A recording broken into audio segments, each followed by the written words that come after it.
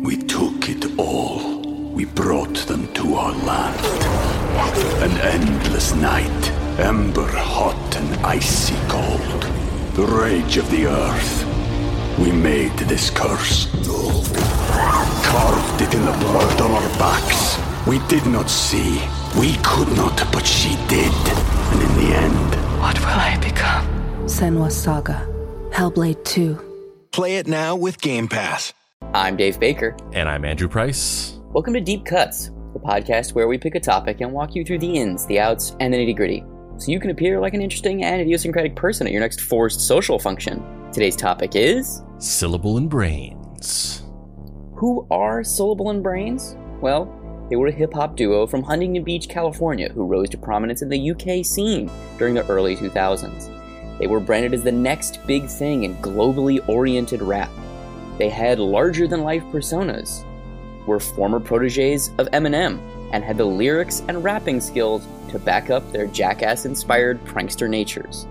Only issue being, Syllable and Brains lied their way to the top.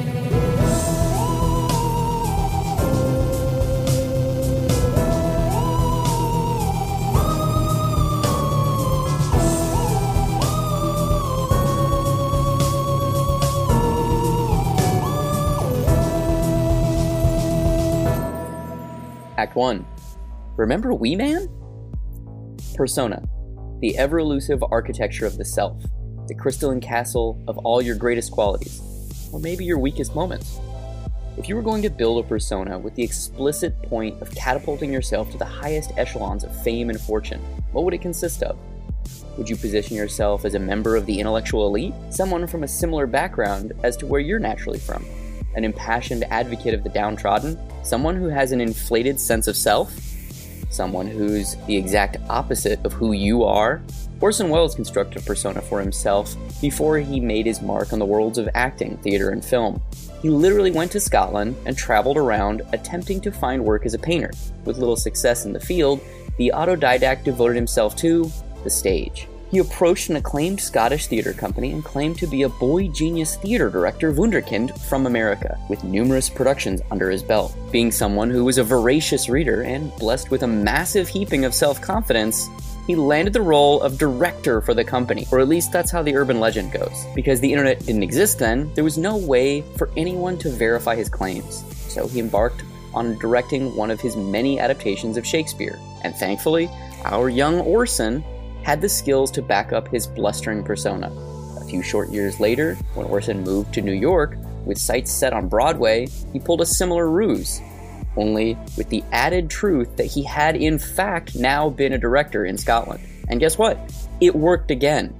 And Orson Welles' loose affiliation with what many would term the truth would grow into legend. The rotund, iconic filmmaker would have an ever-elastic relationship with concepts like fact and honesty.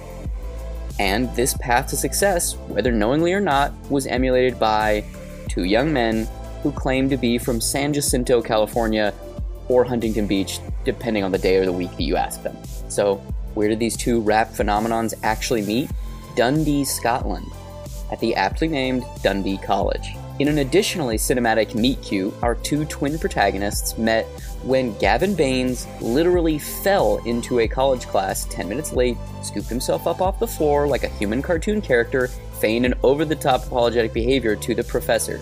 He then sat down next to his future artistic collaborator, Billy Boyd. In an era run by jackass, skateboarding videos, and flat-ironed haircuts, these two boys from Scotland were anything but. Their lower middle-class clothes and rough Scottish brogues belied a future filled with small-town pub fights, no award show shenanigans, and definitely no platinum records on their walls.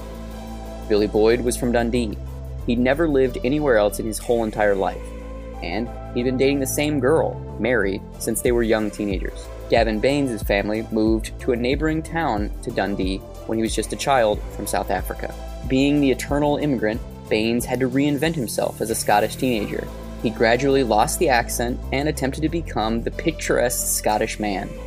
He only lacked one thing: self-confidence, which is exactly what drew him to Billy Boyd. Boyd's charisma was a thing of legend. He exuded it. When they would go to pubs, Boyd was the life of the party. the slightly portly young man made up for his lack of physical attractiveness with his sheer force of will. Why the shots fired? I mean, dude, I think that's like hardwired into who this guy is. Like, did you end up watching that documentary that I recommended to you? Yes. Yeah. His haircuts so this is running a little bit, but we're going to talk later about they end up having a documentary made about them during the course of this, called The Great Hip Hop Hoax. And it has a lot of footage from when they were teenagers meeting in college, or not teenagers, but when they were meeting in college and hanging out at pubs, and because they filmed themselves a lot. And Billy Boyd's hairstyle choices, fashion choices, they are so blatantly, I'm trying to be of the moment because I'm self-conscious about my body. Like his facial hair, where he had 3 different tiers of cuts put into his sideburns and beard, like 3 jagged lines cut into them. Yeah. Oof, that is a look. But still, he exuded confidence, which made up for the fact that he was an ugly piece of shit. No, man, but I think those things are interrelated. Like when you're somebody who is not what society deems as a typical or archetypical type of beauty, you find ways of endearing yourselves to your fellow humans, right? You find ways of compensating and navigating social situations. And I mean, Billy Boyd, you can say a lot of things about him. You could call him a rotund little bitch, but you know what? That motherfucker's got charisma. I don't actually think he's rotund. I don't know why I'm just going after this guy so hard. That's the way you latched onto. You went deep into the research, and what you came out with was, fuck that guy's face. Yeah, I don't actually think that at all. I mean, I think he's a perfectly fine looking dude. I just mean, when you're trying to be someone who is a globally recognized superstar, typically those people look like the motherfuckers that are on the CW. Yeah. You know what I mean? Mm-hmm. Where you're like grown in a vat of attractive people, like Samara Weaving. Is she a human? I don't know. Her face is so symmetrical, it's hard to look at. I'm like, what the fuck? Where did you come from? Yeah, and like the band that is featured in the documentary that I guess they were friends with and hung out with, which I think they're another Scottish band, which they performed that song Year 3000 that ended up being covered by the Jonas Brothers, and that was like a big hit for them. But it was originally this band, I think they're called Busted. And yeah, those guys, they all look like underwear models. Right.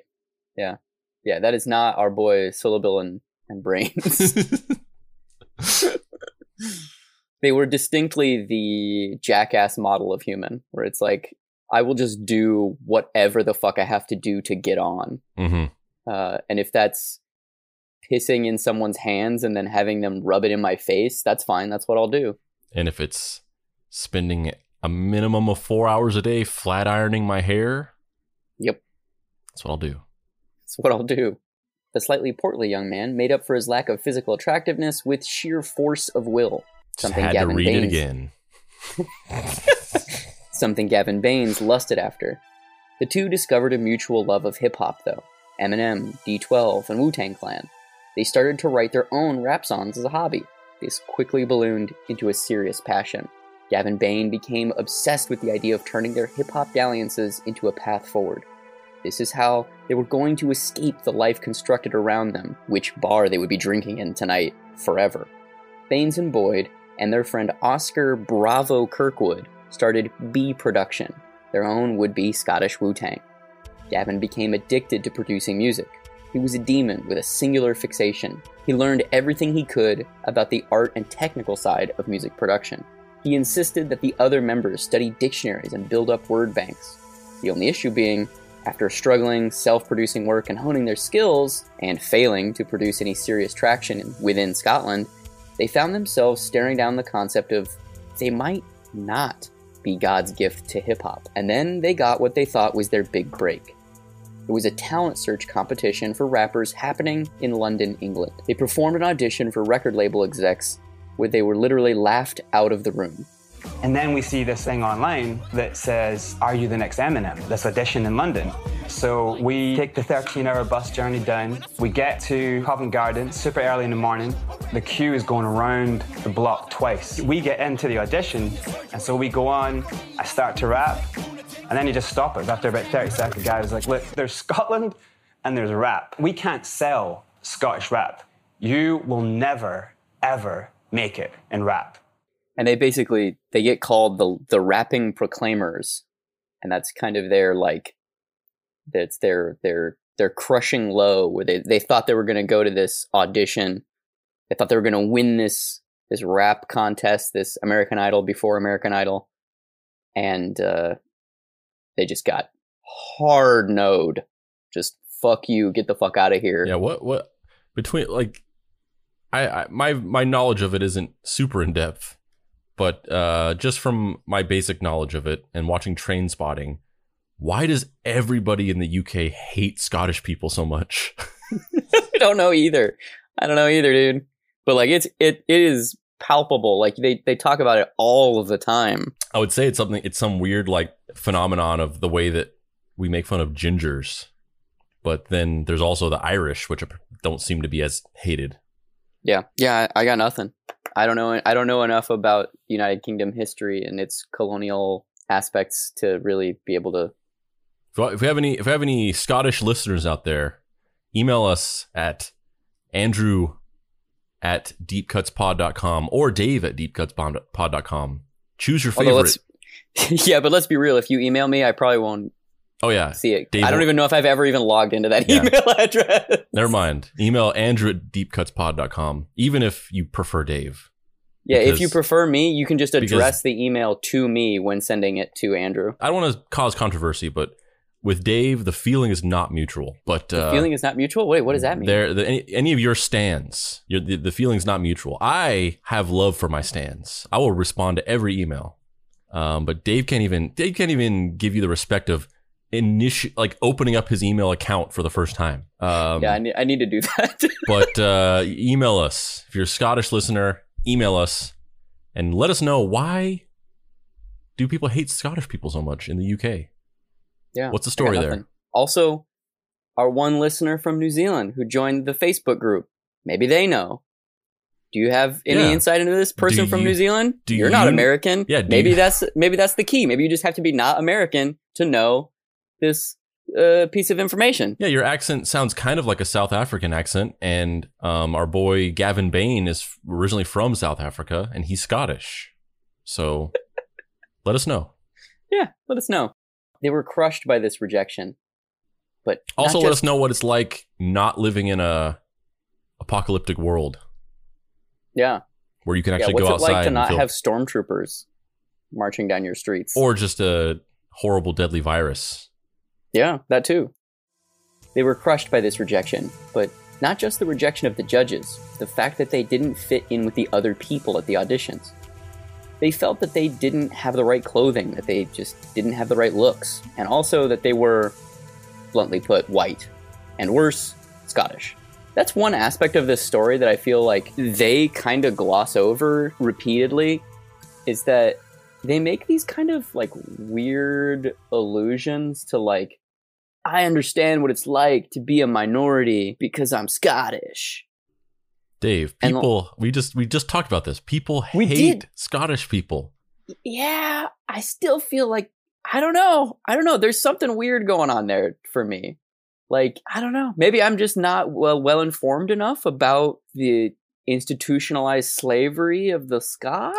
Well, I mean, I don't know, because do they really say that? I don't think they say like anything about being a minority. They do a couple. They never. You're right. They don't actually say those words, but in various interviews, they make very coded responses that are basically like, yes, we were pretending to be American and posing in that way, but we know what it's like to be beset, and we know that our skills are what our skills are, and we adhere to the sacred core of hip hop and of, you know, authenticity and in air quotes, keeping it real. Like we know what that life is like because of this adversity that we've faced in these small towns as Scottish dudes.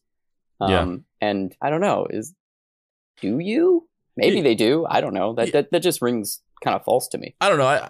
I maybe you saw. I don't think I personally saw anything like that. I saw them saying that the thing that I saw them say multiple times was more along the lines of, we weren't Milli Vanilli, our personas were fake, but our talent was real. That's what I saw. I never saw them saying anything about like, we understand what it's like to be from the streets or whatever. I only ever saw them kind of saying, you are like, right. They talk more. You are correct. It is more that I'm primarily. But you might have saw something that I didn't. I'm primarily thinking of an interview where they were talking about Iggy Azalea. Oh yeah, I saw that too. Yeah, they were kind of talking about her in this very dismissive way of like, she's white and she twerks. That's her gimmick. Blah blah blah blah blah. And I don't like her music, but I also don't like their music either. So it felt like there was an interesting conversation to be had in general, just around the idea of appropriation and their literal appropriation of American culture, and then their appropriation of Black culture, and then their obvious passion for both of those things. Like, you don't live for half a decade as an American without some sort of weird passion for it in some way. Like, even if it's just osmosis, you know what I mean? Or Osmosis Jones. They just saw that movie a very a lot. Underrated film. They saw that movie a lot, and they were just like, let's go live inside Bill Murray. That was their end game. Yeah. Yeah. We're gonna become rappers. We're gonna pretend like we're Americans. We're gonna hang out with Eminem. We're gonna get hugely popular. We're gonna go out on tour. Then we're gonna get so rich that we fund some kind of medical research that is able to shrink us down, and then we can live inside of Bill Murray for the rest of our lives. On our tour bus, we only watch Inner Space, Osmosis Jones, and that other movie where they shrink down and go inside a guy, but I can't remember. Fantastic Voyage? Yes. Something Voyage? Mm-hmm. Yeah. Those 3 movies. Those are the only movies we watch, motherfucker. Movies with normal-sized people? I don't think so. The Borrowers? Okay, maybe. Secret Life of Arrietty? Still The Borrowers, but okay. Not Honey, I Shrunk the Kid. We're talking about living inside of a person. We don't want to deal with any of that, like being lost in a fucking lawn, fighting scorpions and shit. That sounds scary. That's what I'm saying. Joe Johnston, he used all the original storyboards that were by fucking what's-his-face, director of Reanimator, who got fired at the last second. Did Joe Johnston even direct that movie? I don't know. Although storyboards weren't his. What I'm saying is I want to live inside of Bill Murray. Look at me right now. Do you see this face? My face is slowly evolving into Bill Murray's face. That's how deep my passion is. We will shrink ourselves. I don't even know what we're talking about anymore. We're talking about transhumanism, Dave. Mm-hmm. Gavin, Billy, and Oscar were crestfallen. Moments of opportunity didn't come often when you lived in Scotland. This could have literally been their only chance at a big break, but they refused to give in. They started working harder on music, recording more, rehearsing more, but they didn't have anything to do with this material.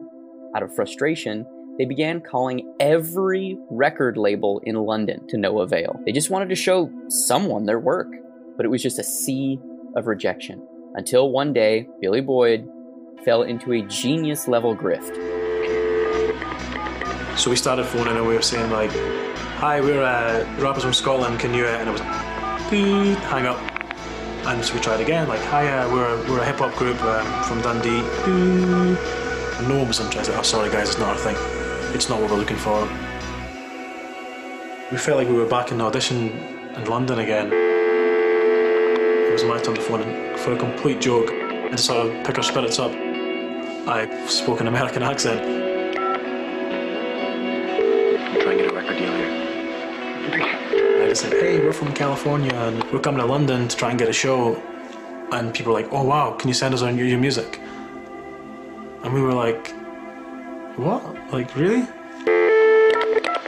So we did it again and we tried and we were, hi, we're from California and we'd love to send you guys our demo. And oh yeah, send us it, this is great, we're really interested. And it kind of felt like, but we're the same music, it's the same thing, so why would we be interested? That was kind of shocking, you know, that was just kind of like, okay, this has got nothing to do with how good we are, this has got nothing to do with talent. If you want to get on a label, then You just have to be marketable. This is what we're doing wrong, Dave. Whenever we talk to people and they ask us, we say, oh yeah, like I was born and raised in New Mexico or Arizona, moved to LA in like X year. We just have to say that we're from California. Yes. That definitely is the moral to take away from that. We wouldn't have to be doing this shit. None of this fucking podcast bullshit. To his surprise, the record exec on the other end was amenable and asked to hear his work. Literally the only time this had ever happened. In shocked silence, Gavin Baines suggested an idea that would fundamentally alter the course of the two boys' lives forever. In a soft voice, he sheepishly suggested an idea that was so insane, so outlandish, and so stupid that it just might work. You want to read that in a Scottish accent? What if we moved to London and pretended to be American? What if we moved to London and pretended to be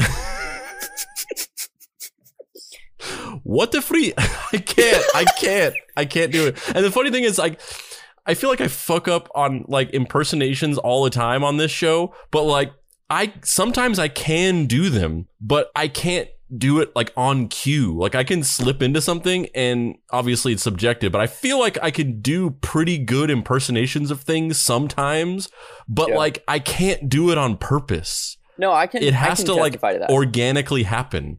Yeah, so you definitely have the impression skill, but man, it's like an untamed horse. When you're on like a really good impression streak, it is great. But when I ask you, hey, can you do a Scottish accent to end this act, it is so bad. God damn it. What if we moved to London and pretended to be Americans? It reminds me of that time that I suggested that we should pretend to be Americans so that we could do this podcast. Shut the fuck up.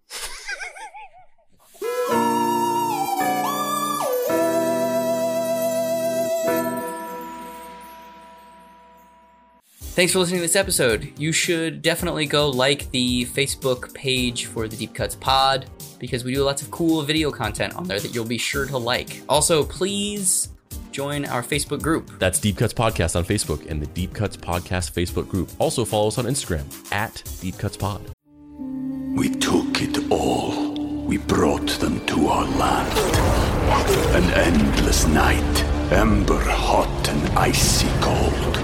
The rage of the earth. We made this curse. Carved it in the blood on our backs. We did not see. We could not, but she did. And in the end, what will I become? Senua's Saga. Hellblade 2. Play it now with Game Pass.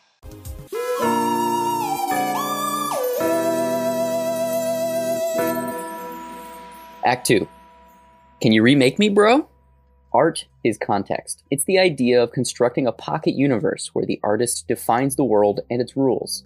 A true artist excels at constructing a narrative, whether it's Picasso's recontextualization of perspective focal points, or Duchamp's trickster approach to an artist's relationship with the physical space and act of creation, or Orson Welles and his brilliant ability to reshape his personal history.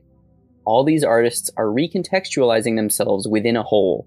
They're building a pocket universe for themselves and their work. Their main issue here being, history is written by the winners. So, are these creators charlatans? Did Orson Welles lie his way to the top? Did Picasso steal his plain old asymmetry from African masks and just conveniently forget to mention it? Did Duchamp just make a mockery of a millennia of artists who dedicated themselves to mastering a craft out of sheer laziness?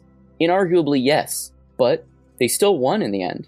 And here we are, discussing them now, decades after they've left the mortal coil. And this is the internal conversation that Billy Boyd and Gavin Baines were having with themselves. Should we do this? Can we get away with this? What happens if we get caught? All of these ran through their heads. And the answer that they inevitably landed on was... fuck it. Let's roll the dice.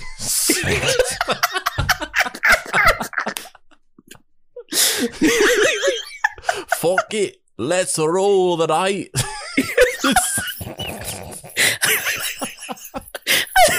Why?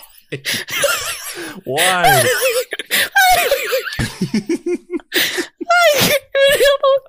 I can't even handle how bad that is. And the answer they inevitably landed on was, fuck it, let's roll the dice. They had settled on it.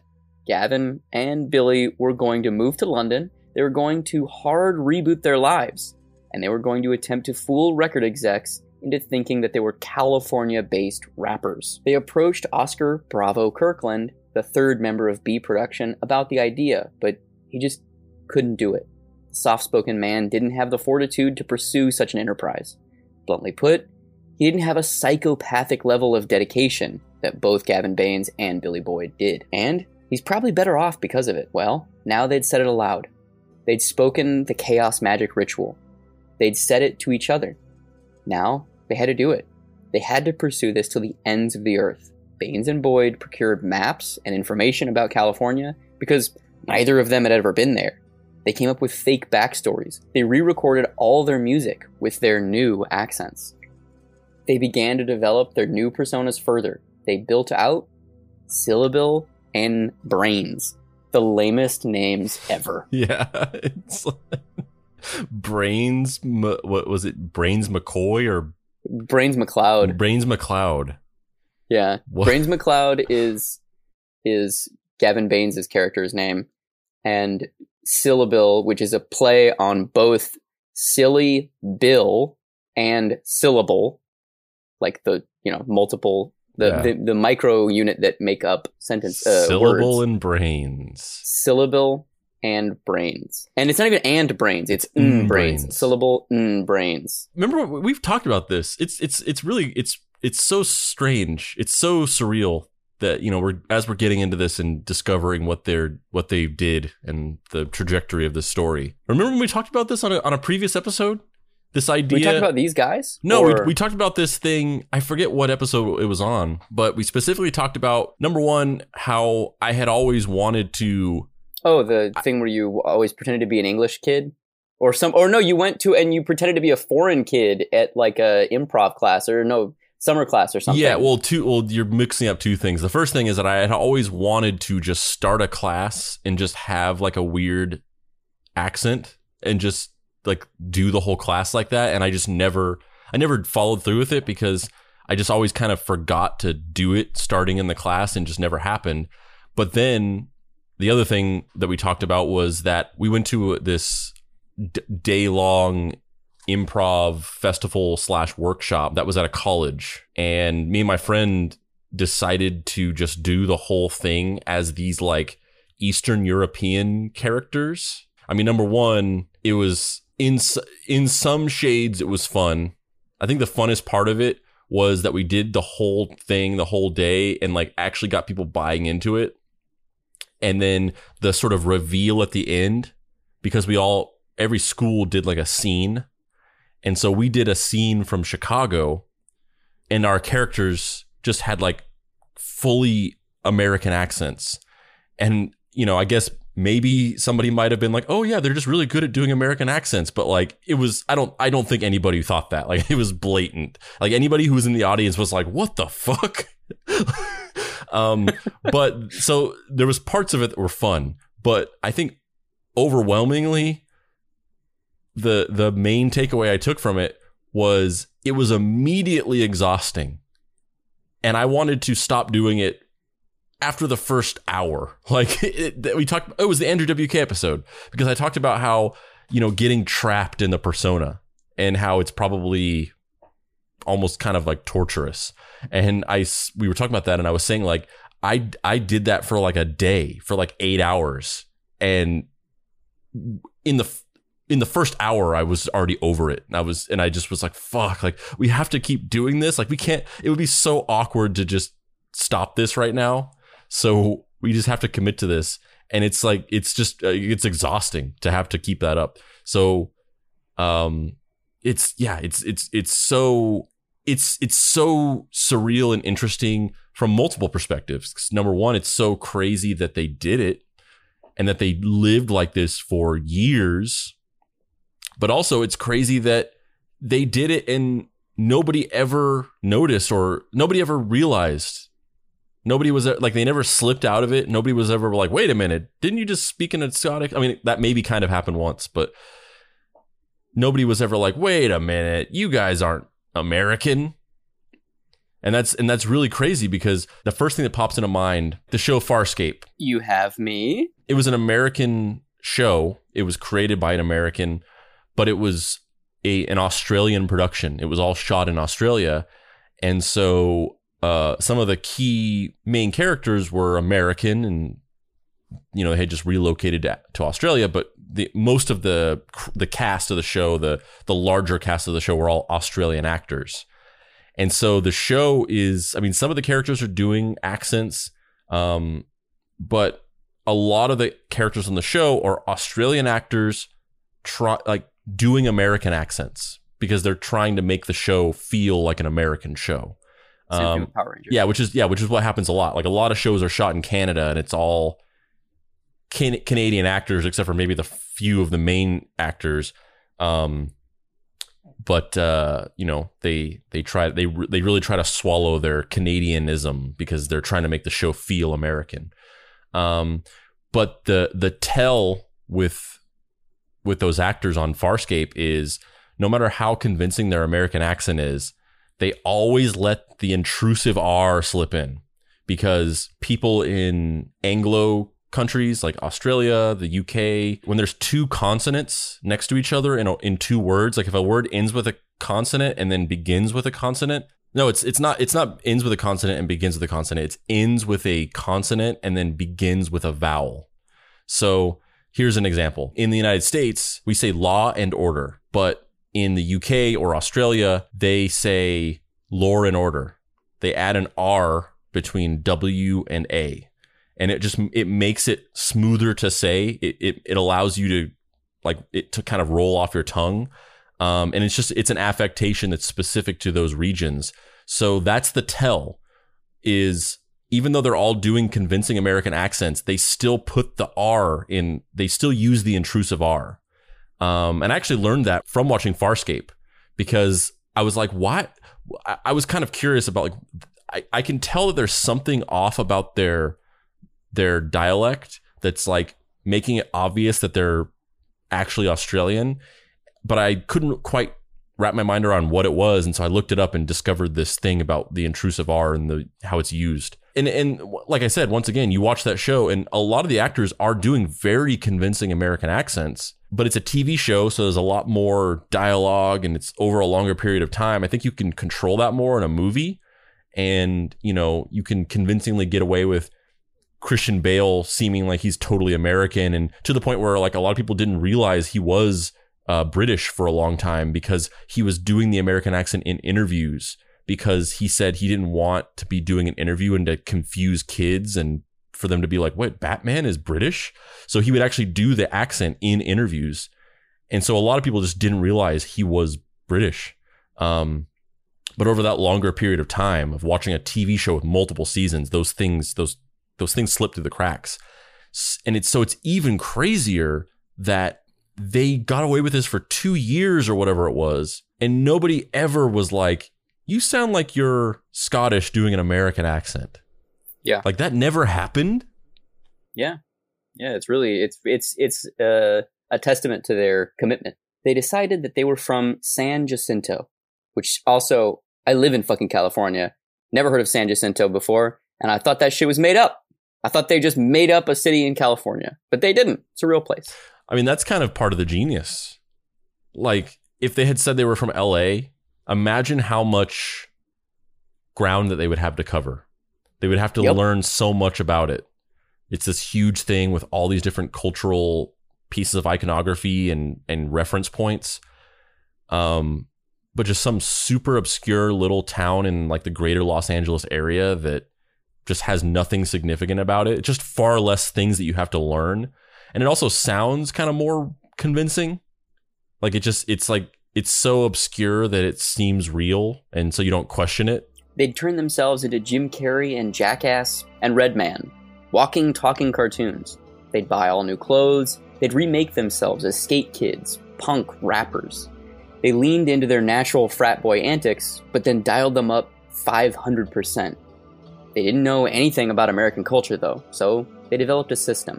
During interviews, only one of the boys would, in air quotes, lead, and the other one would, in air quotes, support. meaning whatever lies Boyd was telling, Baines was not to contradict him and would to play support. He'd play backup. He'd try and shore up any narrative weaknesses and just generally play continuity cop. Think the dude bro version of Yes and. They were exceedingly dedicated. They had sex in this accent. They lived in this accent. And remember, this is before they actually moved to London. They were still living in Scotland in their small towns, working their odd jobs, being unemployed, and just pretending to be American. After a time period of studying, they finally saved up enough money to move to London and lived in a single studio room apartment with Baines' sister, still being American 24 hours a day. I can't really imagine what that would be like. Like if my sister just rolled up and was like, okay, I'm going to live with you now in this tiny ass studio apartment, but I'm just going to do an English accent all day, every day, I would strangle her. Like, not only would I strangle her for living in my fucking studio, but also being this character that is so annoying and like theater kid, look at me, attention seeking behavior that I couldn't even handle that. I'd love it. No, you wouldn't.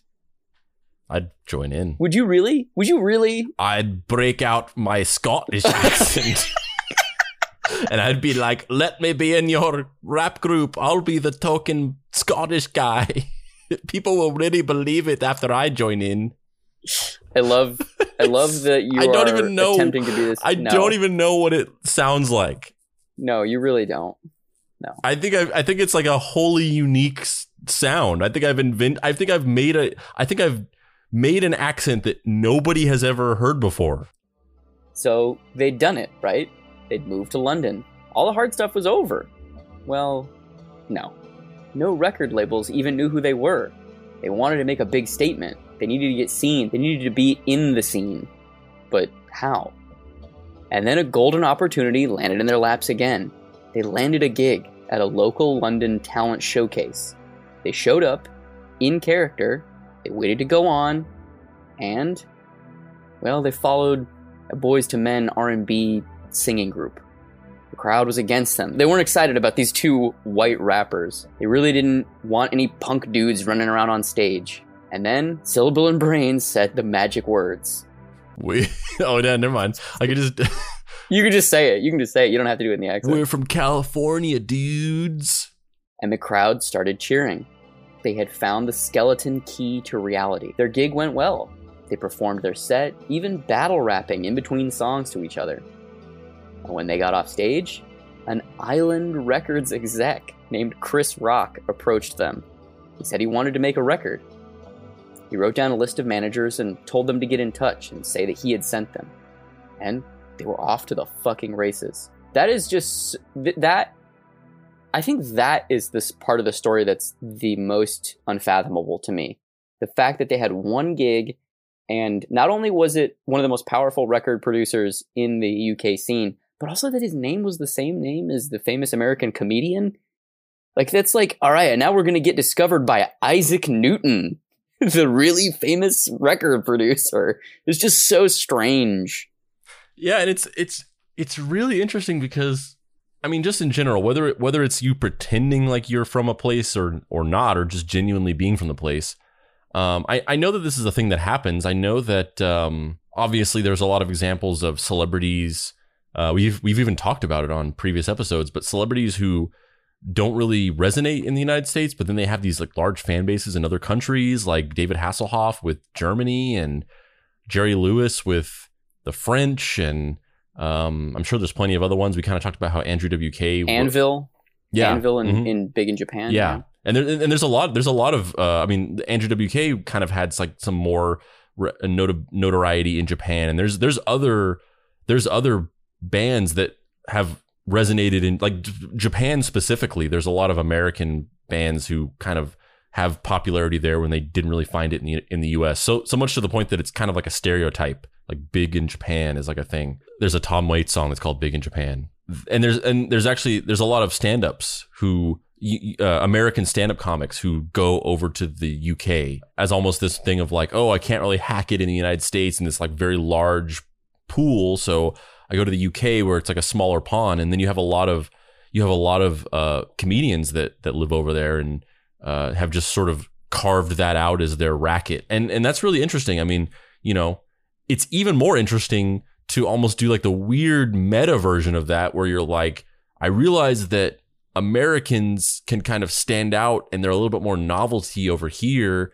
So we can just pretend like we're Americans.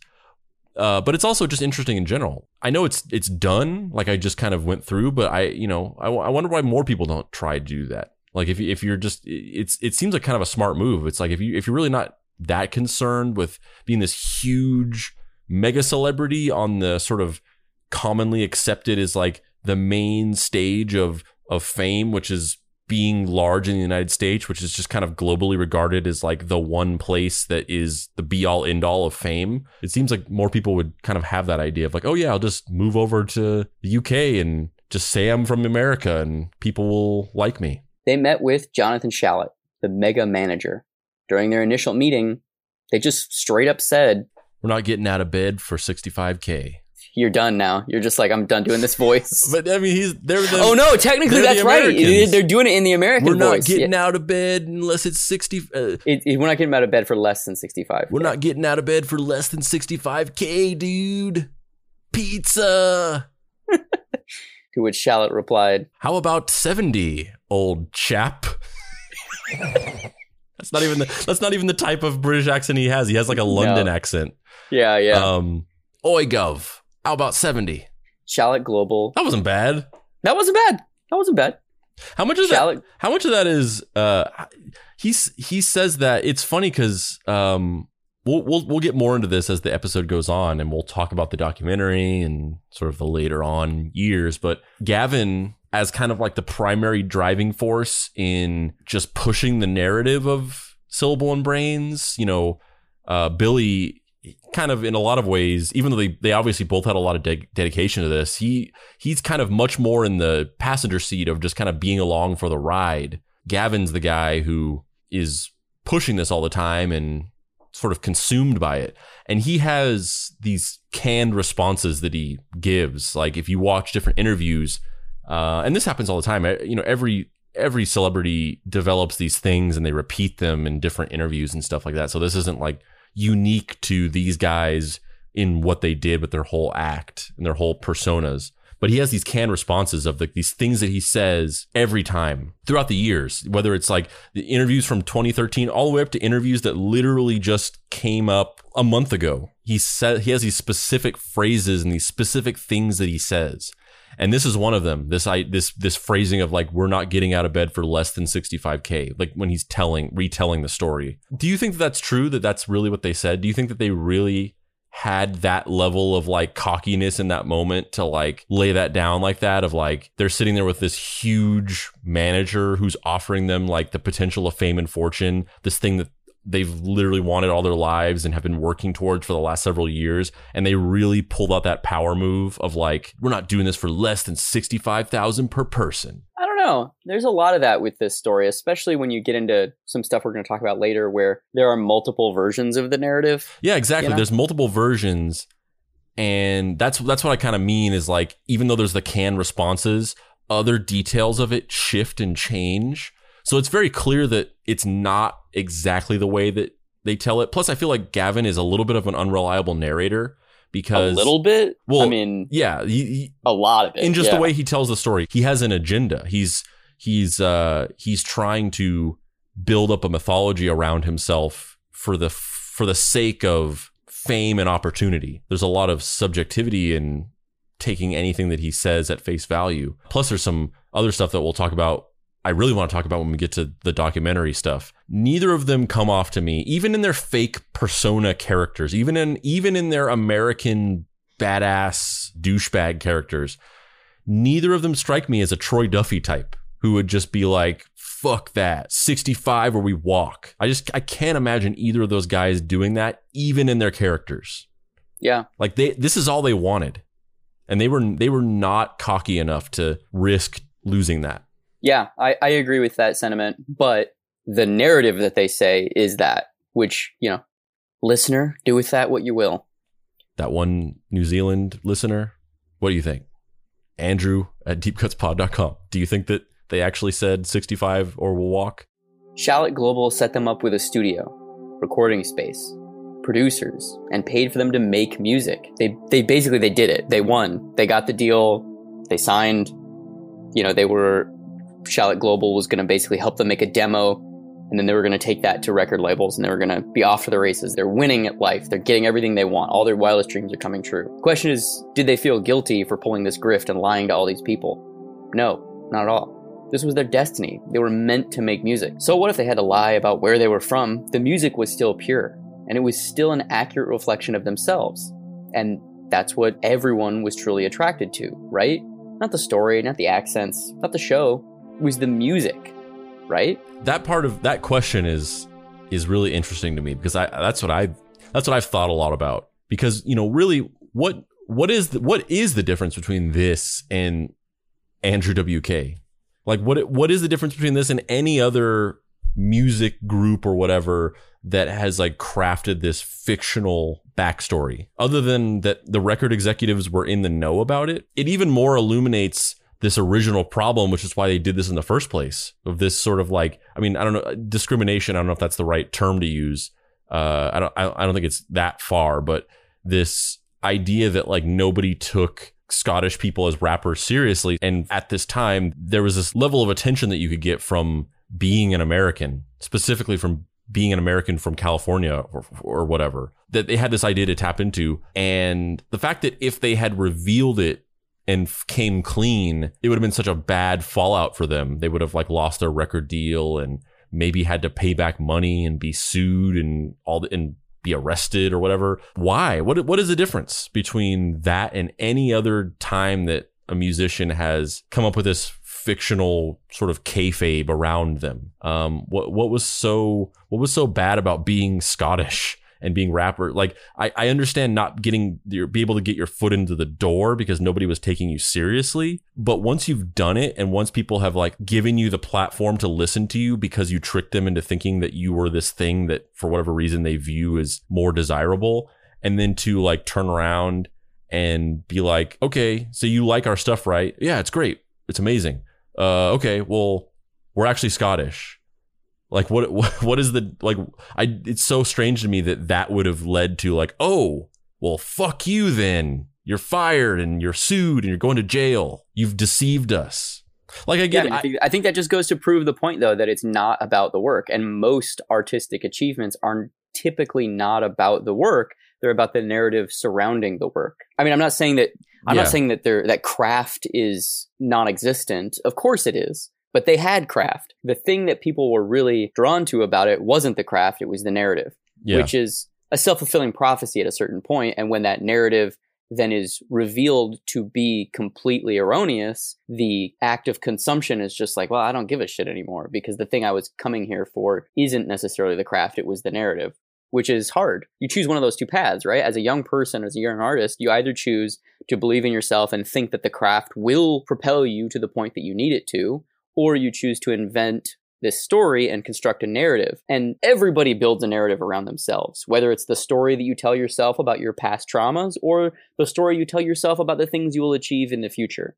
Everybody tells themselves a story. The issue being, these guys told themselves a story that even they knew wasn't true. And I think that's a very interesting paradigm to interrogate. And it's very interesting to evaluate where the craft diminishes importance and where the narrative takes over, and vice versa. Because at a certain point, they just wouldn't have gotten as far as they would have if that craft wasn't there. But at the same time, it's nature versus nurture. You know what I mean? It's these unknowable combinations of ineffable substances. It's something that you just, as an individual, it's a thought exercise that you're never going to actually really be able to get to the end of.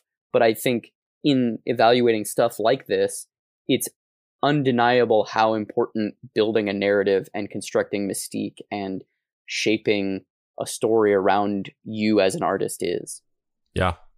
It's also really fascinating. I don't know if this is like the right time to talk about it or if there's like some other later point, but just the idea that they crafted this fictional aspect of themselves in order to be taken seriously and be culturally accepted because of that narrative, that sort of high concept narrative that they were rappers performing in the UK but they were Americans from California. And now it's sort of become the opposite, where now that's their narrative that people are interested in them because of. Yes. Because of we will definitely talk about that during the documentary stuff. Yeah. Yeah. Also, a fake narrative that you tell yourself that even you know isn't true. Sounds familiar to me. Is that something you maybe want to tip your hat to, Dave? I don't know what you're talking about. So from here, Shallot goes back to Island Records, right? He shows them the demo tapes, and they just make millions of dollars. No. Shallot then goes around to the various record labels and tries to start a bidding war. Sybil and Brains perform a showcase for industry power players. Sony is interested, and they're going to make a huge offer, but they quickly realized, they being Sybil and Brains, that they can't work with the Sony executive because they have to go back to the US to record, and the guy asks them questions about California after their big showcase, and they're immediately just like, oh, this guy's bad news, we can't work with this dude. Yeah, first of all, because there's video footage of this, they actually have this performance on tape, and first of all, it's like, with the knowledge that we have now to watch the video, I mean, I'm sure if you watched it beforehand, you wouldn't think anything of it, but it's so funny to watch it now, knowing what we know, because when he asks them where they're from, there's like this, you can tell that like even at this time, even though they've committed to these characters and they've committed to this plan of pretending like they're from California and pretending like they're American, they haven't quite taken a dive off the deep end to where when asked about this, they kind of like look at each other. Like, and you know, I'm like I said, I'm sure in the moment, people probably didn't think too much of it because you would have to make a real huge leap in logic to be like, oh, that was weird. I think they're not really American. Like that would be a leap in logic. There's no reason to not think that somebody is from the country that they tell you that they're from. But whenever they ask them where they're from, they don't respond. They look at each other, kind of like waiting for one of the other person to go. And it's really funny and interesting to watch, knowing that knowledge and seeing them kind of like be like, and then one of them finally kind of sheepishly being like, California, yeah.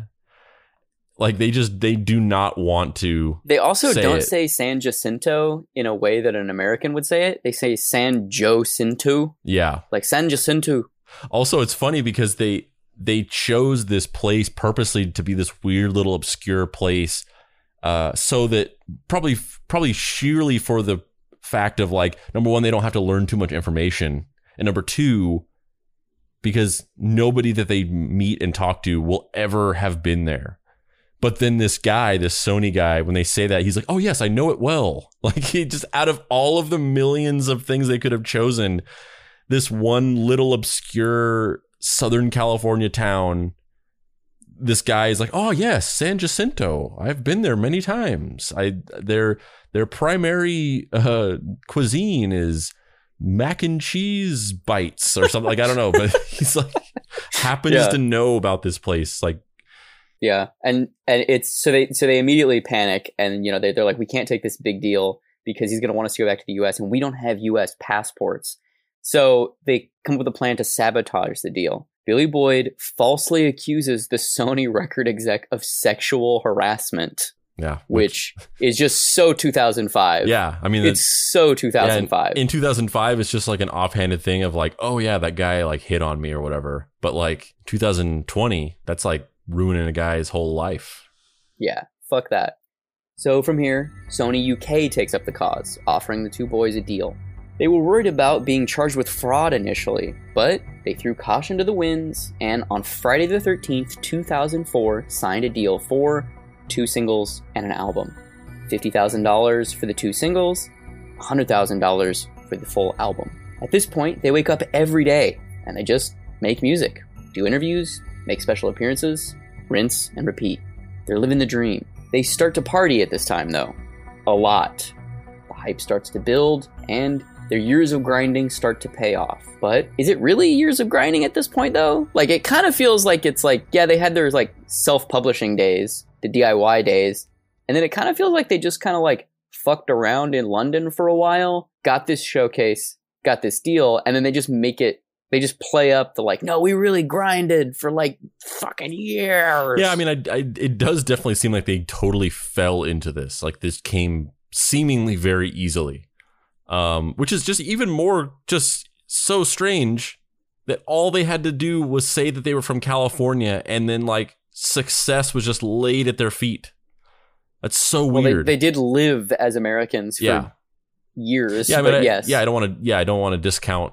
Like I said before, I after an hour I was done.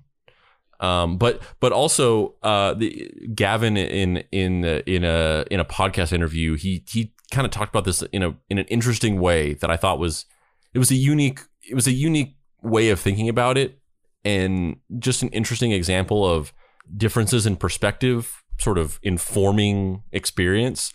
That he talked about how in those years after they had gotten the deal and they were just making the music, he talked about the fact that in the case of a lot of musicians who would be in this situation, this would feel like this whole process of while they were recording this album and the whole lead up to this would have felt like this fight, this climb to trying to make it over the hump. Like, okay, like we've got our chance, we've got this deal, we've got an opportunity to make an album, and now like we have to do this right. We have to nail this, and it's our one shot to actually become successful, huge celebrities or huge successful musicians. That's probably a period of a lot of stress and a lot of uncertainty of not knowing where this is going to go, if it's going to pan out, if they're going to completely fuck it up and tank it. But for them, because they started this entire process with somebody telling them to their face, you are never going to make it because of just who you are as a person. You are Scottish. You're never going to be successful as a rapper, because that was the first point that they started at. Because of that, and because they had sort of like figured out how to hack the code to basically get into a secret room that they didn't have access to, that entire period of their lives making that album and stuff, it was just a carefree time of fun. Because every day that they spent doing that was like borrowed time, or like a free pass given to them, because the whole thing started from them being told like, you are fucked. You just, because of who you are, you cannot do this thing. So yeah, he talked about it, and this was a recent interview. So maybe he was sort of pushing that narrative early on, but in more recent years, he's kind of reflected on it of just like, yeah, that was just like hanging out, having the time of our lives, because we didn't have to worry about any of that bullshit of being scared or anxious or uncertain, because we already made it to this upper echelon of something that we were told we were never going to have. Their years of grinding were finally paying off. By the way, how old do you think they are at this point? 30, 32, 28? No, they're 21 or 22 years old, which just, again, puts it into perspective of like how quickly this happened. They start to film everything for their website. They're making their music, doing their normal shuffle, but they're also building a cult following thanks to the ubiquity of the internet. They're basically a cross between Bam Margera and Bam Margera. Doesn't Bam Margera rap or something? Actually, he does like a weird like southern rock type music. There you go. That's Bam Margera. Now everyone does this. They have their own YouTube channel and their own little creative ecosystem. But back in 2004, this wasn't the norm. Unfortunately, the duo start to devolve into a horrible cycle of drinking, bar fights, and dick jokes. Gavin starts developing night terrors. But these struggles of their career... What I found interesting about that, whenever they describe the quote-unquote night terrors, what he describes, I thought it was so interesting that they were describing something, and it seemed like seemingly along the way, Gavin or nobody involved in the production of the documentary, or anybody in his life who ever talked to, or if he ever saw a doctor about this, never kind of put two and two together. But when he's describing the night terrors he had, he's describing sleep paralysis. That's what he had, 100%.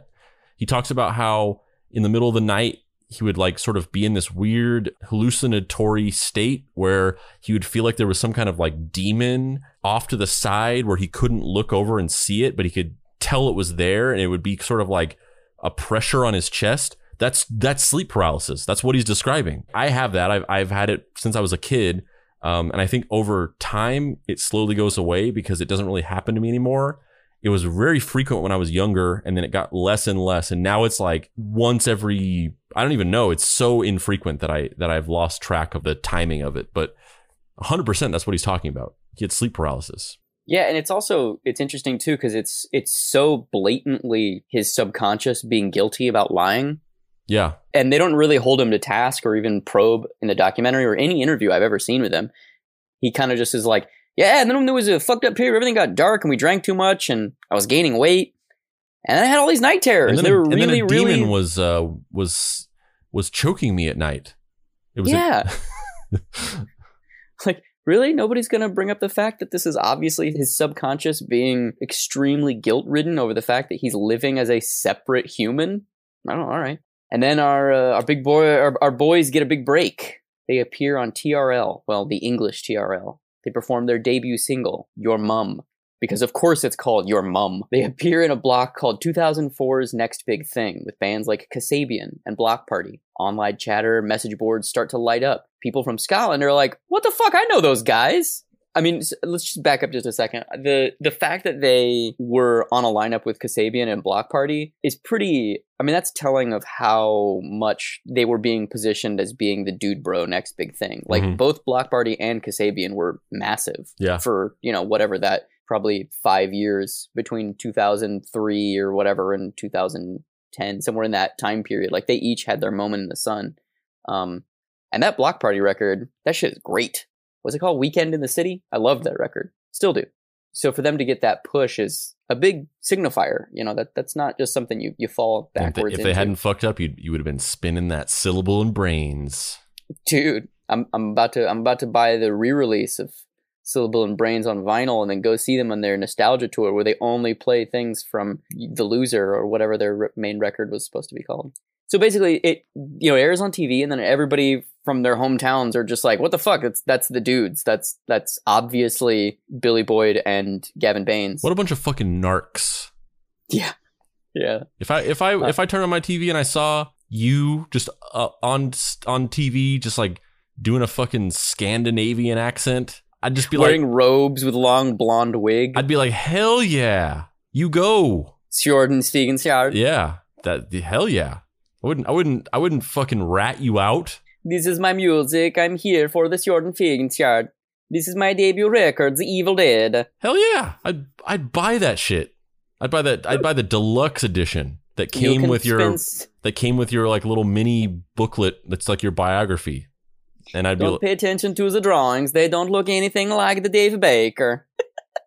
Now it's like going into like weird Italian. This whole episode is just the worst impressions episode. I can't say that I would be out there trying to blow up your spot. But the thing that's so fascinating to me about this turn of like, okay, so they get on TV, the internet message boards at the time are like, fuck those dudes. I know those guys. That's the guy who pushed me into a locker in college or whatever. It doesn't travel outside of the ecosystem of the internet because social media wasn't as ubiquitous. So it was just contained on these specific message boards. So, at this point, Boyd and Baines they're expecting to be found out by this. They're like, fuck, these motherfuckers are writing that it's us. Oh shit, there's no call from the lawyer? Oh, all right, cool. Let's keep going. And nobody cares what these Scottish people say. Yeah. But at this point, they come up with a plan. So their plan is that they're going to come clean when the album is released. But release schedules don't work the way they thought they work. They were expecting like the day that the album drops. And then they would do a big press release or something and be like, haha, we're actually Scottish. But they got ensnared in a 6-month haggis. Haggis, yes. We eat haggis. They basically, there's the release dates don't work that way. There's like 6 months of press cycles and years of touring, and it's not like a movie where there's a definitive date. Basically, much like anything else in the world, there is never a good time to stop lying. Yeah. That's why people get so lost in their lies, because there's never a good time to come clean. And so basically at this point, Boyd has been, in a long distance relationship with Mary, his high school sweetheart or secondary school sweetheart, whatever that is in Scotland. It's not high school. He's been in a long distance relationship with her this entire time. And she kind of gives him an ultimatum. They went to bagpipe school together. Basically, she gives him an ultimatum where she's like, are we moving forward or not? Like, what is happening in our relationship? What is the goal for us? And he, I think for a long time, kind of grappled with that of how do I give up this thing that I love in order to pursue this other thing that I love, which I think a lot of artists struggle with. And ultimately, he decided to, for lack of a better term, try and have his cake and eat it too. And he got married. So they had a little, small-ish reception back in Scotland. And he did it. He got married, and now they're going to go and have their life, right? Not really. He still lives in London, and they're still making music. So Baines and Boyd's, their relationship starts to get frayed because of this tension of both of them being pulled in different directions, where Baines is obviously like, come on, man, like, let's fucking do this. Let's make the music. And Boyd is like, yeah, but I have these other commitments and this life that I'm supposed to be starting with Mary.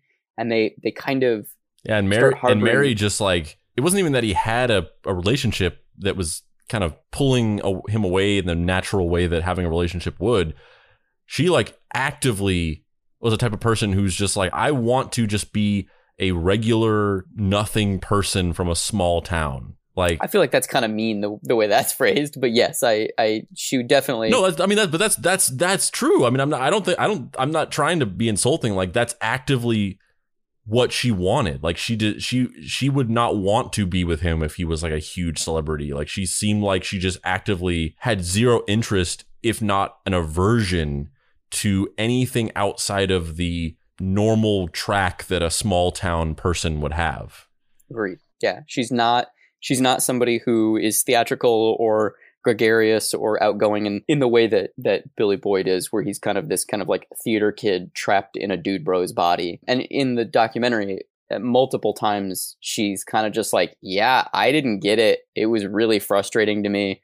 I didn't want this to be a part of our life, but it was a part of our life, and it was just something I had to deal with for a period of time. Yeah, which is interesting because, I guess if they were like really annoying, or if it caused them to like be an asshole to you, like I would get that. But I don't know, I feel like if somebody was like clearly had some kind of goal that they were working towards, I feel like I'd be more understanding of it. I think it takes a very specific type of person to be able to see it through that lens. The majority of humanity would just be like, you're fucking lying. What are you doing? You're lying. And yeah, I can't say which side of that is morally correct, but typically lies are not met well within any culture. So then at this point, the boys get a call. The record company calls and says, we got you guys an opening gig playing for your old pals, D12. And Baines and Boyd start to panic. Yes, they've said that they knew D12 and Eminem, and that they were all scene friends, and they learned all their tricks from these guys, but they'd never actually met any of them before. So what did they do? They just decided to double down. They showed up to the venue, and they were going to be the opening act. They just pretended to know D12. And D12 kind of just went along with it, thinking that they must have forgotten these two idiot white dudes from some tour in days gone by. What a gamble. Without a hitch. Yeah, dude, what a fucking gamble. Because, they could have just said, like, because, like, throw out the fact that they lied and pretended like they were Americans and that their whole thing is fake. Like, just pretend, like, put that aside. Every person, not every person, but every musician or whatever, anybody trying to like break into the entertainment industry, like, it's a pretty common thing that they make up embellishments about their lives and come up with these stories. And it's a common thing here in LA that everybody's like, oh yeah, like I'm friends with such and such, and then in reality, like, they just worked as a PA, like, and on a production that they also worked on, and they like were introduced to them. And in LA, like, there's this weird unspoken thing where people refer to people as their friends if they've like met them once. I feel like it would have been too shocking to anybody if they were like, yeah, we were just kind of making that up. Like, we don't actually know them. We were just kind of bragging. And I don't think that would have been met with too much controversy. I feel like they would have been like, oh shit. Oh, well, okay. You're still going to go on tour with them, I guess. Well, they fucking rolled those dice. But they rolled the dice. And like, as much as I feel like that wouldn't have been a big deal to anybody if they had like admitted that they lied about that, I don't think that would have compromised their greater lie. But certainly would have maybe in some subtle way chipped away at their credibility. Like it would have been like the beginning of a bit of a chipping away of it. So as much as I feel like they could have gotten away with just admitting that they didn't know them and just being fine, they took the even bigger gamble of like, fuck it, let's just do it and just walk up to them and pretend like we know them. And it paid off. Like they rolled 2 6s on that one. Yeah. No shit. Oh yeah, 2 6s, and they came up with a D12. D12? This quantifiable bullet dodged doesn't make things any easier, though. Gavin uses his perfectionism as an excuse not to release The Loser, what was to be their next record release. His constant tinkering and re-recording caused them to miss the holiday 2005 window. Is Gavin subconsciously fucking things up? Is he nervous that if he puts out a full record that it will all come crashing down? Well, his feelings don't matter, because tragedy is just around the corner. Sony goes through a downsizing, and the corporate A&R guys decide to delay The Loser by 6 months. All of the, in air quotes, ally people that they had at Sony get let go, and they're ostensibly shadow banned. Siren's Call of a Family starts to lure Billy Boyd away from the potential goldmine that is Syllable in Brains. Is it ever going to happen? Are they ever really going to make it? Well, they stopped talking. Eventually, Boyd moved back to Scotland. Gavin spirals into a deep depression and overdoses on pills in his sister's apartment. Eventually, the lawyers called. They'd figured it out, and their contracts got pulled. And for the sake of this script, I kind of combined their stories to make it a little bit more concise, but they tell 2 distinctly different stories. Mm-hmm. There's a lot of differing details between, and I want to talk a lot about the story presented in the documentary versus other versions of the story told, both at the time as well as years later and more recently.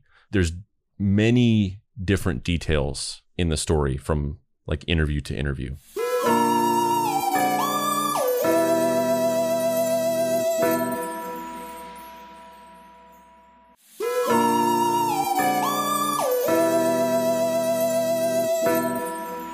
Act 3. The greatest tragedy in Scottish life. Gavin keeps performing his Brains for a while. He just can't let it die. He has some middling success, but without a record contract and without the support of his manager, who cuts him loose, it doesn't really go that well. As of 2013, when the documentary was released, Billy has a giant chest tattoo that says "Family First" in massive sprawling script. Do you think he might be overcompensating for something? Maybe like, I don't know, a decade of stringing Mary along and resisting starting a family? He ends up working as an oil operator on a North Sea oil derrick, helicoptering to work every day. Gavin performs in a bad rap rock band, but it's just not the same. And the following is minimal at best. However, after the documentary, The Great Hip Hop Hoax, is released, they had a second gust of momentum. They self-produced an EP titled Dirty Rotten Scoundrels, but the album didn't really go anywhere. The mega stardom that they've been searching for still eludes them. But maybe they've learned a Hallmark card lesson through this whole process.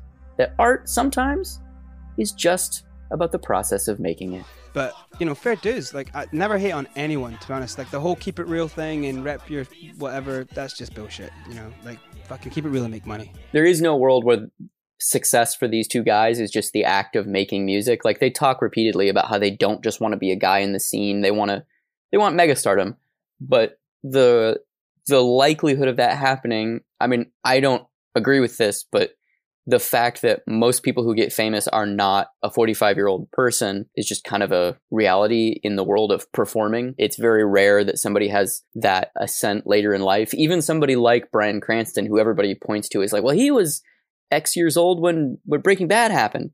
Yeah, but he was a successful working actor for like 2 decades. Yeah, but Dave, you're leaving out an even more impressive story than Bryan Cranston. Alan Rickman.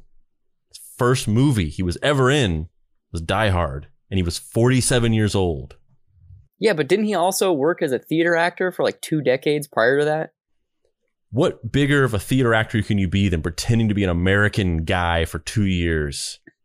They were like the world's first YouTube channel. Yeah. Yeah, I don't know. I guess so. This is a good part for us to talk about the differences between the documentary and the Well, here's the thing about that, and this is the thing that I really wanted to talk about, is that so the Greatest Hip Hop Hoax comes out, and it's this documentary about this story and the fact that this lie that they crafted and lived as, and sort of the rise and fall. And first of all, just as a quick aside, the interesting thing about this whole story is that when you start to read this, we're fairly versed in story tropes and how the trajectory of how stories typically go. So as one starts to read about Syllable and Brains, the assumed ending of this whole story is that they got outed at the height or at the cusp of their success. They were outed and revealed that they were faking it, and it ruined their career. But that doesn't actually really happen. It's interesting because I don't know. Well, that's so at least how the documentary purports it. They were never outed. Their career fizzled out because of this infighting and sort of maybe them being consumed by guilt in some kind of subconscious way. But at any rate, it's presented as like they were never actually outed. They just kind of quit. And then, in so much to the fact that later on, of his own volition, Gavin or fucking Brains just revealed it casually during a show. He was like, by the way, I'm Scottish. Ah! And but besides that, the interesting thing is that this whole documentary is made about this, but the documentary itself is also kayfabe, because the thing that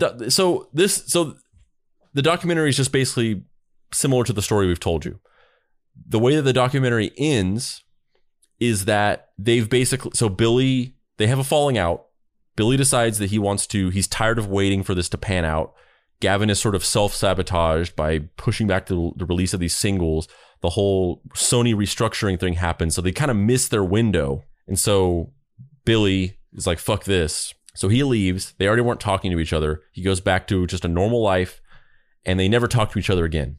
And Gavin is obsessed with the idea of fame, and he just won't let the dream die. So he just stays in London, continuing to try to carve out a music career, while Billy starts a family with Mary in Scotland, gets this job working on an oil rig, has 2 kids, and he goes into all this detail about how he never missed it. It wasn't a thing where a week later, 2 weeks later, a year later, he realized that he had fucked up and he wished that he had the fame or whatever. And he says, like, I never missed it. I left and I never looked back. And he shows the chest tattoo that says family first and all that stuff. And the whole documentary ends with this. It's almost like the documentary is almost like editorialized. The documentary has a perspective, and the perspective is like Gavin is kind of like a sad, washed up loner who's clinging onto a dream that died a long time ago, and Billy has moved on and he's become a mature adult, and he has, even though he's not famous, he has carved out a more happy life for himself in his small town family than Gavin has chasing this dream in London and just being depressed, which is odd that they sort of like took that editorialized narrative stance in the documentary. It ends with this cross-cutting thing where the last 5 minutes of the documentary keep cutting from Gavin performing at little shows in London with his band, and then talking about chasing the dream and kind of being presented as sort of delusional, kind of. And then cutting to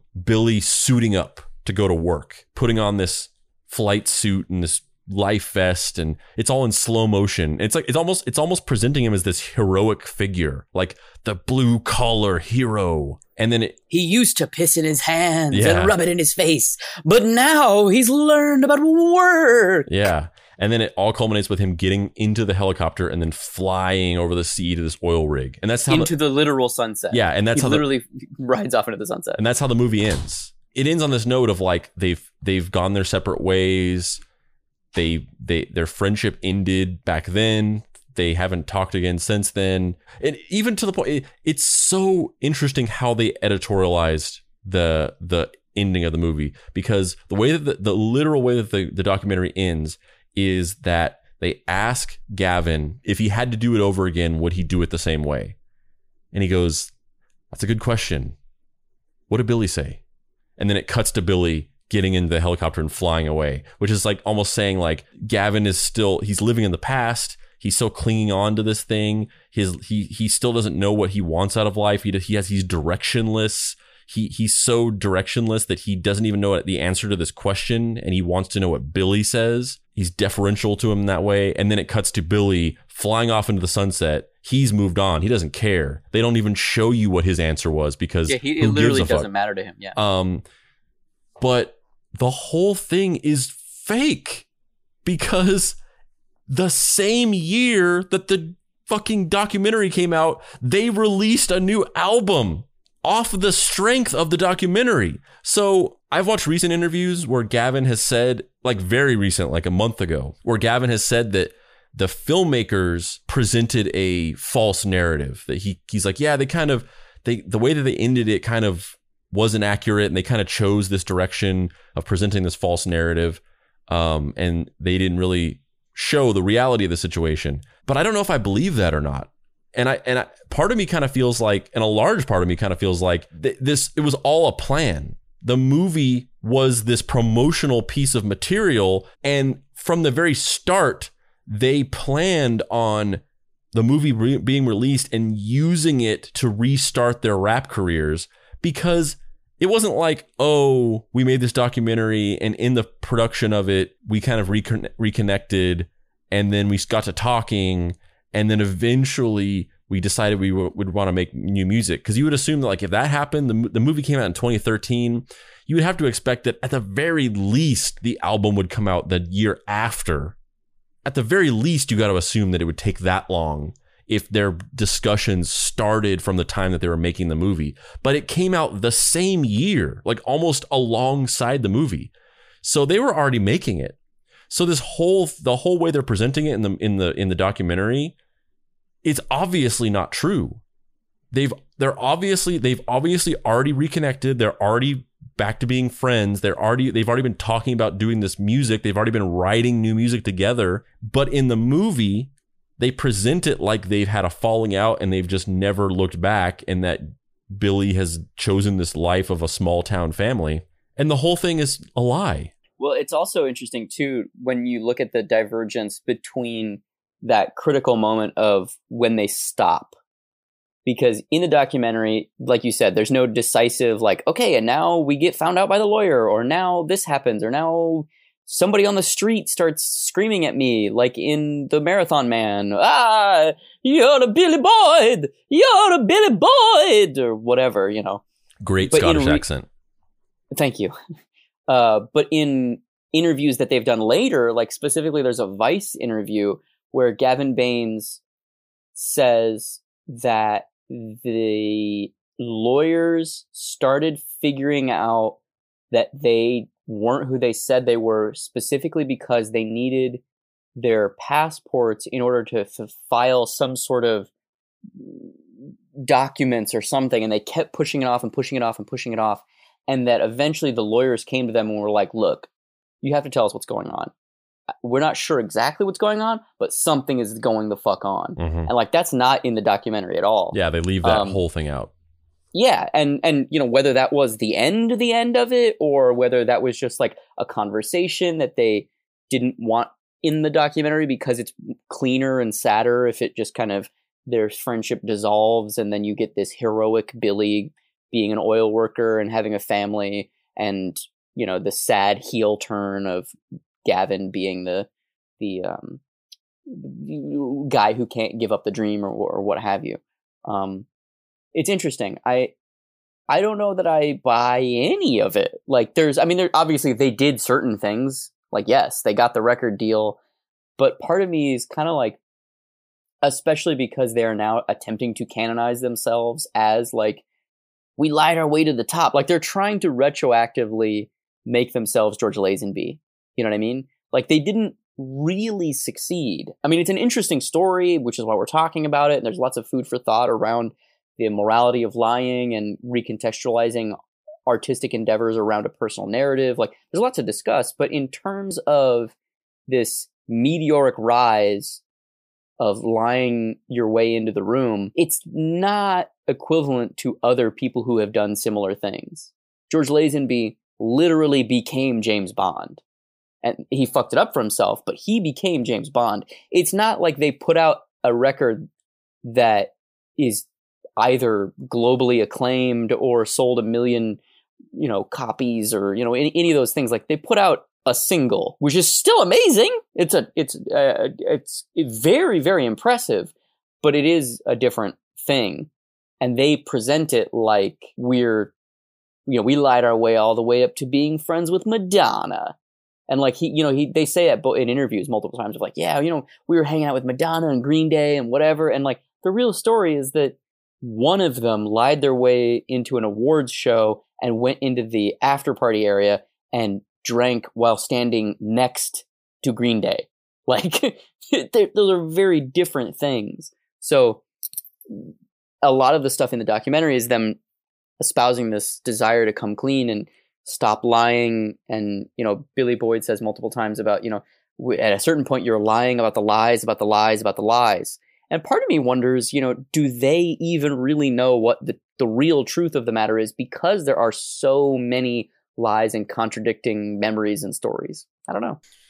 Yeah, I find it, watching the documentary and having no other frame of reference, and then after the fact doing more research and kind of learning more, it's very strange, because I feel like Gavin is relatively presented as he is, if not maybe his like sad sack, like stuck in the pastness, is maybe embellished a little bit. But ostensibly, the character that Billy is portrayed as in the movie is completely false, because he's presented in the movie as like, he's just fully blue collar, small town dad guy. He doesn't care about this anymore. He's moved on. He's wearing like a polo shirt. His hair is kind of done in a way where he just looks like a normal dude. But then in interviews from the same time as the movie came out, where they're Syllable and Brains, he's dressed completely differently. He's wearing t-shirts. He's got like a kind of a styled look to his hair, and I believe they call it the fuck boy. Yeah, the mannerisms and his speaking style is different than it is in the movie. That in the movie it's presented as like he's just become like a small town Scottish guy, but then in the interviews he's back to the Syllable. He's got the accent now. He's got the Scottish accent, but he's still doing the like goofy class clown Syllable guy character. Yeah. And so it's so weird that his whole character being presented in the movie seems like it's completely fabricated to just to get like a more compelling story, where it's like, okay, so this story is going to be stronger if we present it like you've kind of gone to these different ends of the spectrum. And it all feels like it was all performative for, once again, a goal of accomplishing something to further their musical career, which I kind of love. I kind of think it's equally as interesting as this kind of like performative public apology and like self-flagellation as a means of expulsion of a previous version of the operating system. You know what I mean? Almost, where you're kind of just like, yeah, don't look at Windows Vista anymore. Don't look at that. Don't look at that. Now we're on Leopard, baby. And Leopard is really sorry, but it's going to be great and you're going to love it. And we're still really good at rapping, but also we're Scottish. Yeah. I mean, and going back to the conversation we started earlier, they were crafting their careers off of this narrative, which was that they were American rappers in the English music scene. And that was the narrative that they were capitalizing off of to get noticed and find opportunities. And now, in the same way, they are using the narrative that they were these rappers who created this hoax and were lying about where they were from as a narrative to to utilize to further their careers and find opportunities. So in the same way that they lied about where they came from and all the details of their backstory, now with this new narrative, it's somewhat true. I mean, it's true. I don't want to say somewhat, because all these things did in broad strokes happen.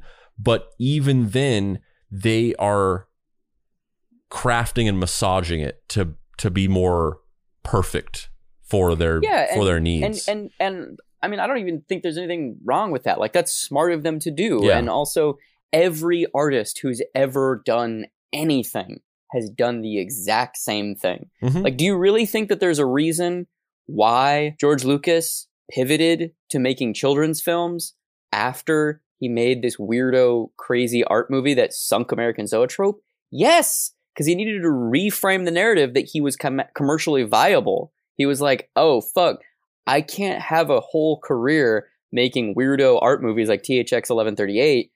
I'm going to do what I think is the safest thing financially, which is to make a nostalgia picture about childhood aimed at teenagers they have disposable income and they'll go to see movies. Great. That's what I'm going to do. And I joined Amway, and I'm still in it to this day. Deep Cuts brought to you by Amway. Yeah, and I mean that's a good dovetail into just the idea of the morality of it, or whether it was right or wrong or whatever. And I guess ultimately my thought on it is, I don't see anything wrong with anything that they did. Like it was a victimless, other than that time that he accused that guy of sexual assault. Well, the other component of that left me thinking about was like, how can you get consent from a sexual partner who doesn't know who you are? Does that make sense of what I'm asking? Maybe it's not even that. Everybody does that. Everybody embellishes aspects of themselves to ingratiate themselves into a social ecosystem, or to make somebody fall in love with them, or to have a one-night stand. Like, everybody plays those roles to a certain degree. It's just, this is such an extreme that, like, I don't know. It just feels really scummy to me. I don't know. That's the aspect of it that feels really weird to me. Yeah, I don't know. I mean, I feel like I might agree with you if it was something more drastic. I mean, I know it was drastic, but if it was something more like, if it was like, if I have $1 million or something. Yeah, like, yeah, if I was like saying you're rich, or whatever, saying that something that was more pointed towards actually having emotional repercussions for doing something like that, and then them being tricked into thinking that you were something that you weren't. Like, I can't imagine anybody feeling violated by the fact that they thought that they were sleeping with an American, but they were actually sleeping with a Scottish person. Except for like a deeply bigoted against Scottish. Maybe everybody in the UK would have felt violated by that. You really don't think that if you had a person that you spent time with, however long, and you were intimate with, and then you found out that they were just a completely separate, different person, that you wouldn't feel violated? Yeah. In some ways, yeah, the business side of it, I don't know, who cares? The artistic side of it, I think, is very interesting. The interpersonal side of it, developing friendships and everything like that, feels weird to me. But also, how do you know who you can trust? And because they did tell people, their backing band all knew that they were Scottish. They were all their friends. But when it veers into potentially deep relationships where people are needing to give consent to do things, and I don't know, that's the area that feels very strange and murky to me. I don't know. Obviously, I don't have the answer for it of like, oh, well, after 3 dates, that's when they should have told everybody that they were actually Scottish. Like, I don't fucking know. The other thing that I was so curious about is, do you think that Mary and Billy Boyd's had an arrangement that he could fuck around with other people? Yeah, they don't reference that at all. There's a very vague reference to that, where Mary in the interviews says, like, it was a little bit stressful during that period of like him being there and wondering what he was doing and trying to call him, but he's too busy because he's at the Brit Awards. And then at the end of the documentary, she says, I don't really worry or think about what he did then. It doesn't change my feelings about him. And those are the only mentions of it. And it's almost this weird omittance. It's like an elephant in the room where you're expecting, once again, going back to that story trope thing, you're expecting the beat in the story where he cheats on her or she finds out he's cheating on her. And that's when he realizes that he's hit rock bottom and that he's gone too far with this. And that's the beginning of his arc to leave and go back and live in Scotland and become a family man. But that never happens. They never talk about that at all. So it's a weird elephant in the room where you have this whole story about these two guys living a debaucherous lifestyle, acting as these characters that are not them as people, doing all these crazy things, filming themselves partying and running around and drinking and, binge drinking and fucking going crazy on trains. And they keep referencing being around all these attractive women and things like that, but they just never put a pin in that part of it of like, oh, what happened with Billy? Did he remain like faithful to her through that entire 2 years? He never once did anything adulterous or whatever. Like it's completely glossed over, which is very strange. You're right. It is a big, just kind of blind spot. The other thing that's really funny to me about the documentary is the fact that Gavin Baines admits to masturbating in an American accent, which I don't even know how you do. I as soon as he said that, I was like, what does that mean? Does that mean you like grunt differently? Like, what is that? You don't talk to yourself? Yeah, I loved it. I was like, oh, Gavin, this is so ridiculous. I love that you just said I masturbated in an American accent. I do it full Scottish. We know. We definitely know. Yeah. Another thing is that the something I thought about after watching the documentary and then looking more into the other parts of the story that are kind of left out of the documentary or have happened since then. I feel sorry for Mary. I wonder what she thinks about everything, because in the documentary, she is presented as this very kind of like demure, this very demure person who does not want to be involved in any of the weird drama. She doesn't like the idea of her life being drawn focus to, all of the stuff with his fame and being hanging out with all these celebrities and being in this hip hop world. Doesn't seem like it's her cup of tea at all. And so in the movie, it's sort of drawn as this happy ending of like, he had this girlfriend and he did this thing for several years and she stuck by him that whole time and kind of put in the work and let him get that out of his system. And then he came home and they had a happily ever after ending where he put all that stuff behind him, became the small town normal guy that she wanted. And that's just their life now. But in real life, that didn't happen at all. He went back to doing the rap stuff and trying to kickstart their career.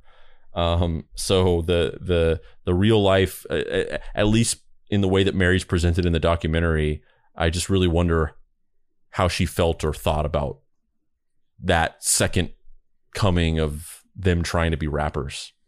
Yeah. Let me ask you this. If they had released a full album, do you think it would have gone differently? Yeah. I mean, I don't think that they keep saying in the documentary, like, we were trying to take over the world, not them specifically, but like other people, like their managers and things like that. Like everybody was acting like they were going to be like Eminem level. I don't think that would have happened, but I do think that they would have been maybe a couple rungs below that, but I do think that they would have found some fame. Their music it's this very specific type of kind of their style. It's not the like it's not the like British grime style. It's like that early 2000s A$AP Rock. Also like, a lot of Twista, that whole like dictionary. Yeah, it's like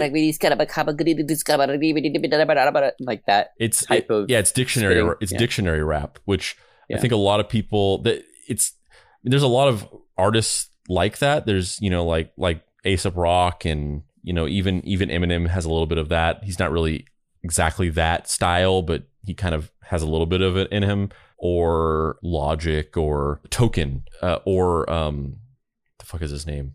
Watsky. They are typically white guys who use very, very well crafted lyrical acrobatics as sort of the main event of what they do. So it's a lot of like really intricate, really fast rapping. And it usually has a lot of like academic wordplay to it. And it's kind of criticized within the hip hop community as kind of not really having a lot of meaning or feeling to it.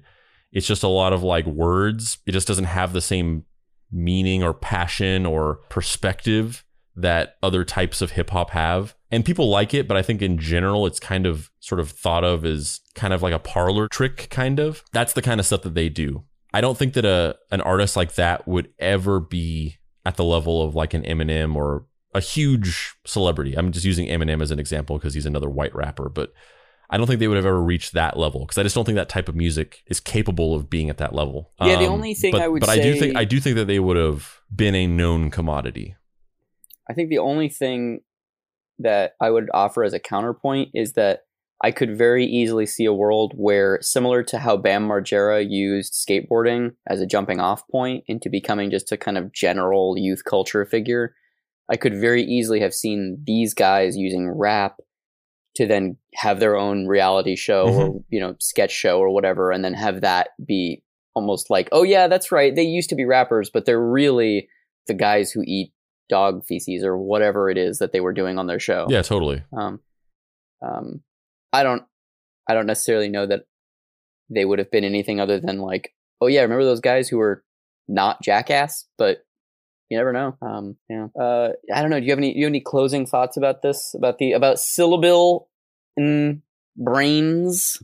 The biggest thing that I find interesting is just the fact that they made a documentary about how they lied and crafted a kayfabe world around them in order to find success. But the documentary in and of itself is also a crafted lie, kayfabe story to use as a piece of promotional material to kickstart their career.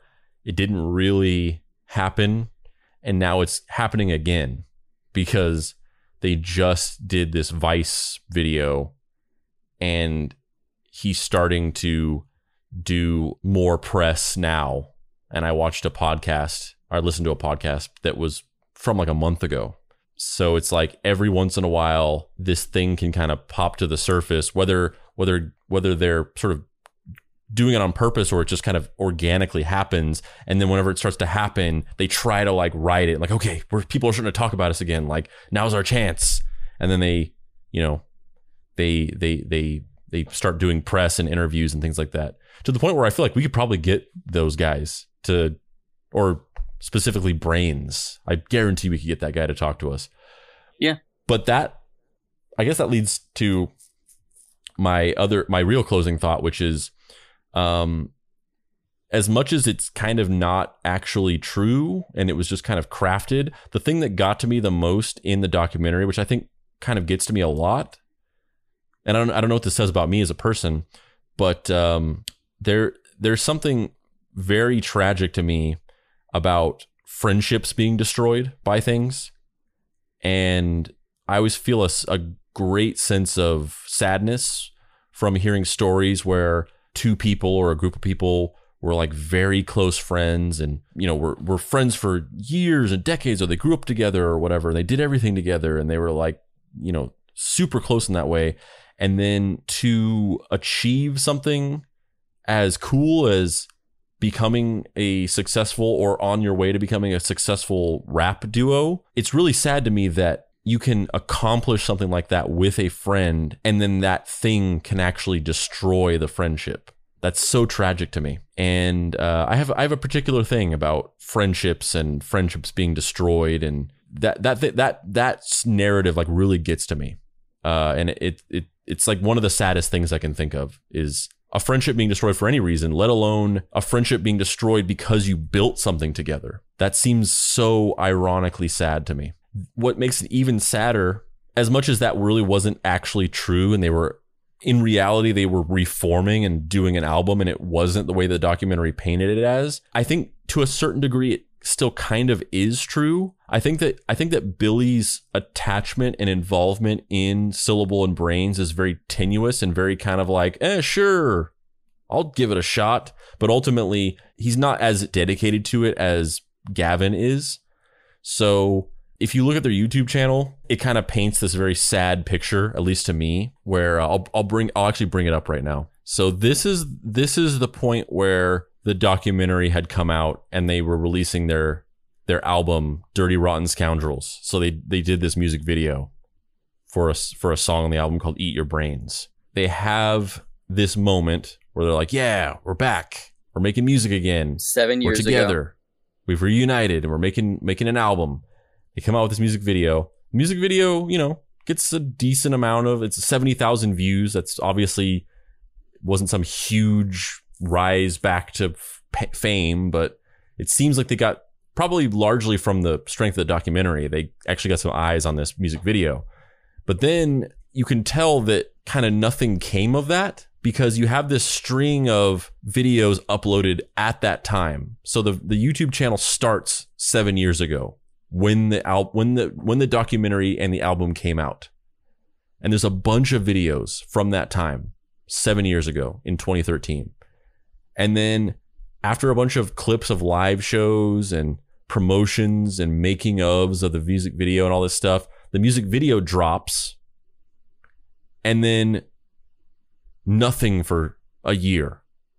So you can see that moment where like this build up, and then the music video dropped, and then nothing happened. No traction was gained, and they just didn't post anything for a whole year. And then they posted one random little clip. It's literally 34 seconds long, a year later. And then 2 years after that, after that one clip, there's nothing for 2 years posted on this channel. And then 2 years later, somebody uploaded just all the tracks from the album as YouTube videos. And then nothing for another 2 years is posted on this channel. And then after 2 years ago, so 2018, then it just starts being a bunch of videos of Gavin by himself rapping. So it's like clips of him doing freestyles and clips of songs that he made alone that are just Brains McLeod. And that goes on for the whole rest of it. Starting from 2 years ago up until 6 hours ago, it's all just Gavin stuff. And so you kind of see this story play out where they reunited. There was all this hype of bringing the band back together. The documentary comes out, and then it kind of just doesn't go anywhere.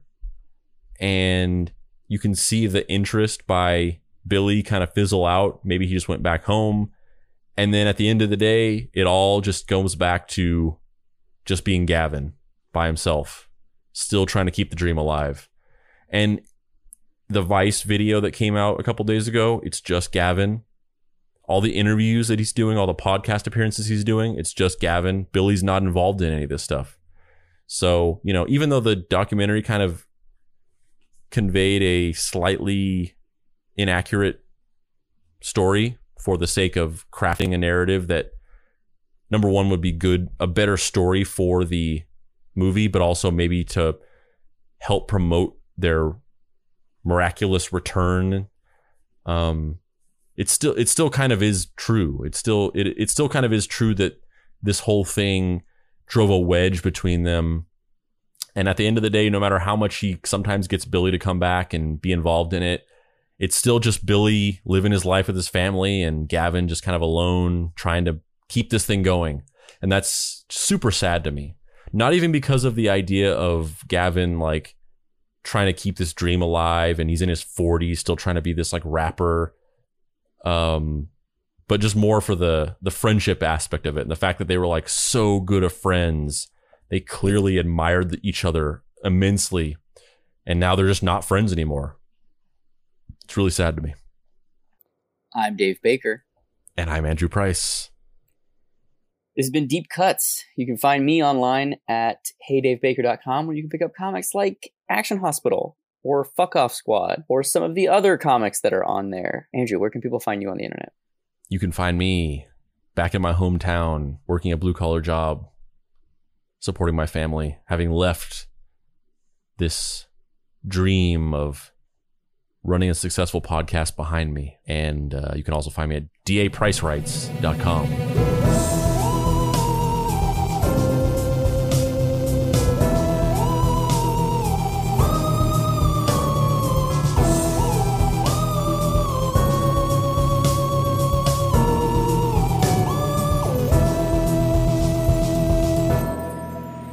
Deep Cuts is a production by Boy Genius Media. If you'd like to find this show and others like it, please visit boygeniusmedia.com or deepcutspod.com. If you want to join in on post-episode discussions, please join the Deep Cuts Podcast Facebook group. Finally, subscribe to our YouTube channel for additional video content.